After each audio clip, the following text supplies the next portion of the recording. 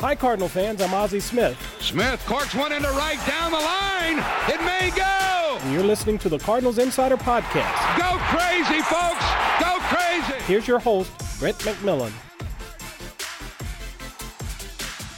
Welcome to the Cardinals Insider Podcast, where today we bring you a conversation between two Hall of Famers. It's Ozzie Smith debriefing the Cooperstown experience with newly minted Hall of Famer Ted Simmons. You just can't imagine when they're all in one place like that, and you're shoulder to shoulder with them all. You just can't really get used to it. You can't believe it. That's Ted talking about looking at the dais behind him and seeing all of those faces, baseball's most elite figures, and now knowing that he is one of them. Pretty incredible moment, I am sure.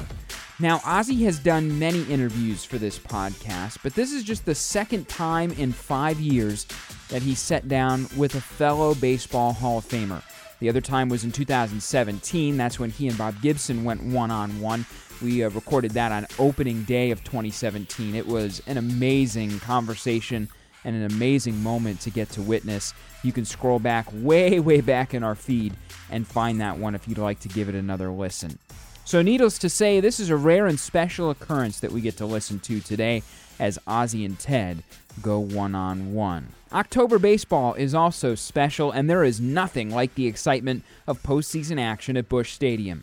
Tickets for the National League Division Series in St. Louis are on sale right now, and they start as low as $20. You can't beat that. For details, visit cardinals.com/postseason. Okay, let's get to it. It's Ted Simmons and Ozzie Smith, just a couple Hall of Famers talking it over here on the Cardinals Insider Podcast. Today, we're joined by Teddy Simba. How you doing, buddy? I'm doing great. Never been better in my life. It's been a wild ride, huh? It has. Was it anything like you expected? It was way beyond what I expected. This whole Hall of Fame thing began to build about 2.5 years ago. I had a earlier,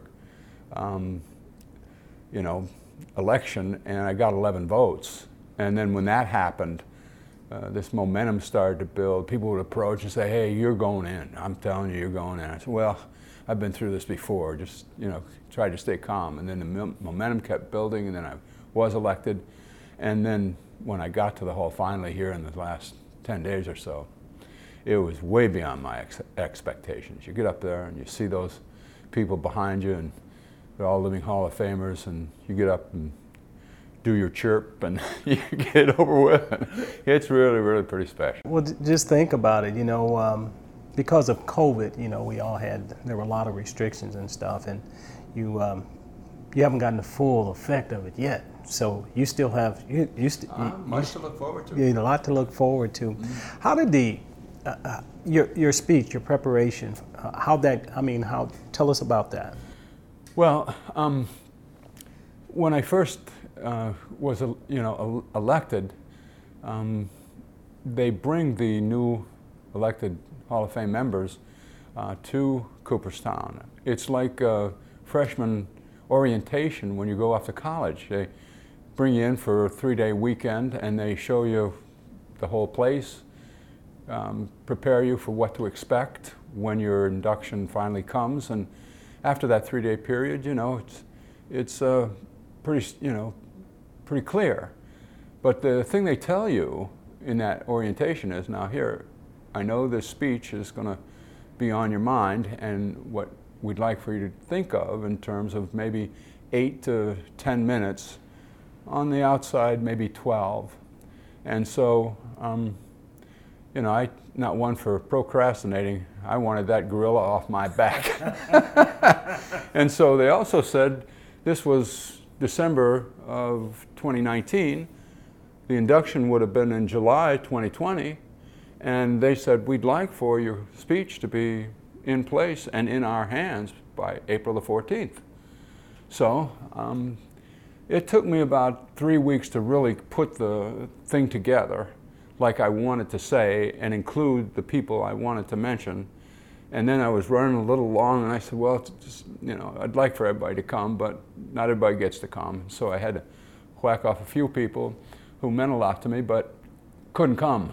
And so by the time I was ready to turn it into them in that April, I had it like I wanted it.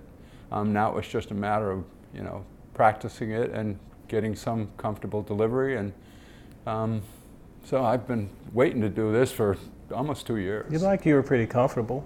Well, I was very comfortable. But after, you know, you practice something, you know, 250,000 times, it gets to the point where you feel comfortable. But, you know, it's like anything else. When you're standing up in front of a lot of people, you want to get it right. And, you know, it's a matter of pace and breathing properly, I guess, and making sure you don't get too emotional. Right. That was my next question. You know, from an emotional standpoint, were there certain people that you mentioned that tugged away a little bit more than others? Well, you know, the thing that's interesting about, you know, being my age and, you know, putting this whole thing together was a real difficult thing, because a lot of the people that, you know, I knew and was associated with and loved have passed.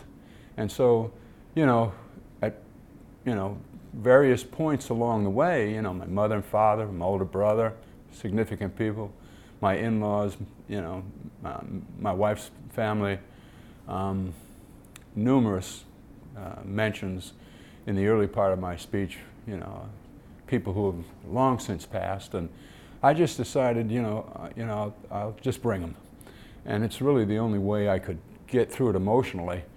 I got to the place where I said, look, you know, the hardest thing you're going to have is to get through this, knowing all these people have passed, and so I just put a framework in my head that said, they're here, and in my mind they were. And I was able to get past each one of those places where I knew it might get a little tense. And so that was the hard part, but I just brought them. You know, in talking about your family, how have they enjoyed all of the honors and stuff that you've had over the last month or so? Well, I mean, you know, my sons, you know, certainly, you know, my close relatives that are here, my brother and my sister, they can't believe it in the same way that, you know, I can't. I'll be honest, these kind of things, Ozzie, never happened to me, you know. It's been a whole lifetime. Let me say this here. Did you dream about making the Hall of Fame? Oh, yes, of course everybody does that. And I mean, especially if when you're young, you know, you start recognizing that you're better than the other guys. And then, you know, most people know I grew up in Detroit and watched the Tigers play, and you know, I used to dream, if I could just maybe someday, you know, go down there and play in, you know, then Briggs Stadium, which became Tiger Stadium, you know, the old style, 3 decks, you know, that kind of thing, Fenway Park style. And I said, oh God, if I could ever play in the majors, and oh God, if I could, you know, ever be in the All-Star game or you know, play in the World Series, and God, Hall of Fame, give me a break. Well, when did you realize that you had the opportunity, you had the ability? Well, you know, you were an athlete. I was an athlete, and you know, about that early teen age, 13, 14, you're looking around and people are saying, you know, something's going on here. Yeah. You know, whether you could run or you could throw or you could hit or you could do any of these things, or play basketball or play football, or if you could do a combination of those things. I mean, people start identifying you early.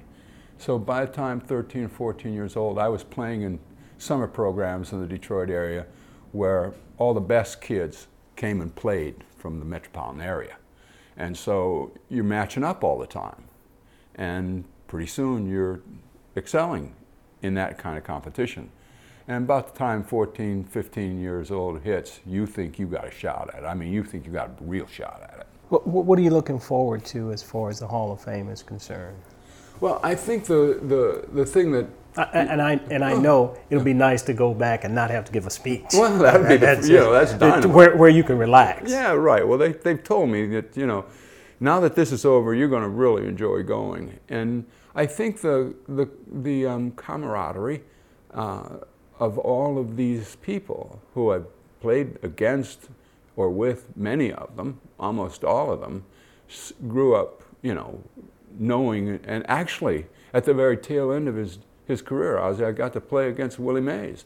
He was with the Mets, and he was standing that close as you and I are, and I looked, geez, God, that's Willie Mays. Kind of surreal, being around these guys is really been a very special thing, and I'm looking forward to being able to go back and, at the dinner and at the, the whole festive atmosphere where, oh wow, there's Rod Carew. You can all you're on your way doing stuff here in this past week or so for me, but now in the future you say, hey, that's Rod Carew.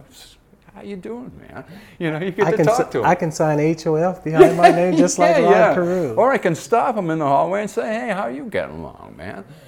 People like that. I mean, you just can't imagine how, when they're all in one place like that, and you're shoulder to shoulder with them all, you just can't really get used to it. You can't believe it. I'll get used to it and I'll believe it, but I'm really looking forward to that. Can you remember the first time you wrote HOF behind your name?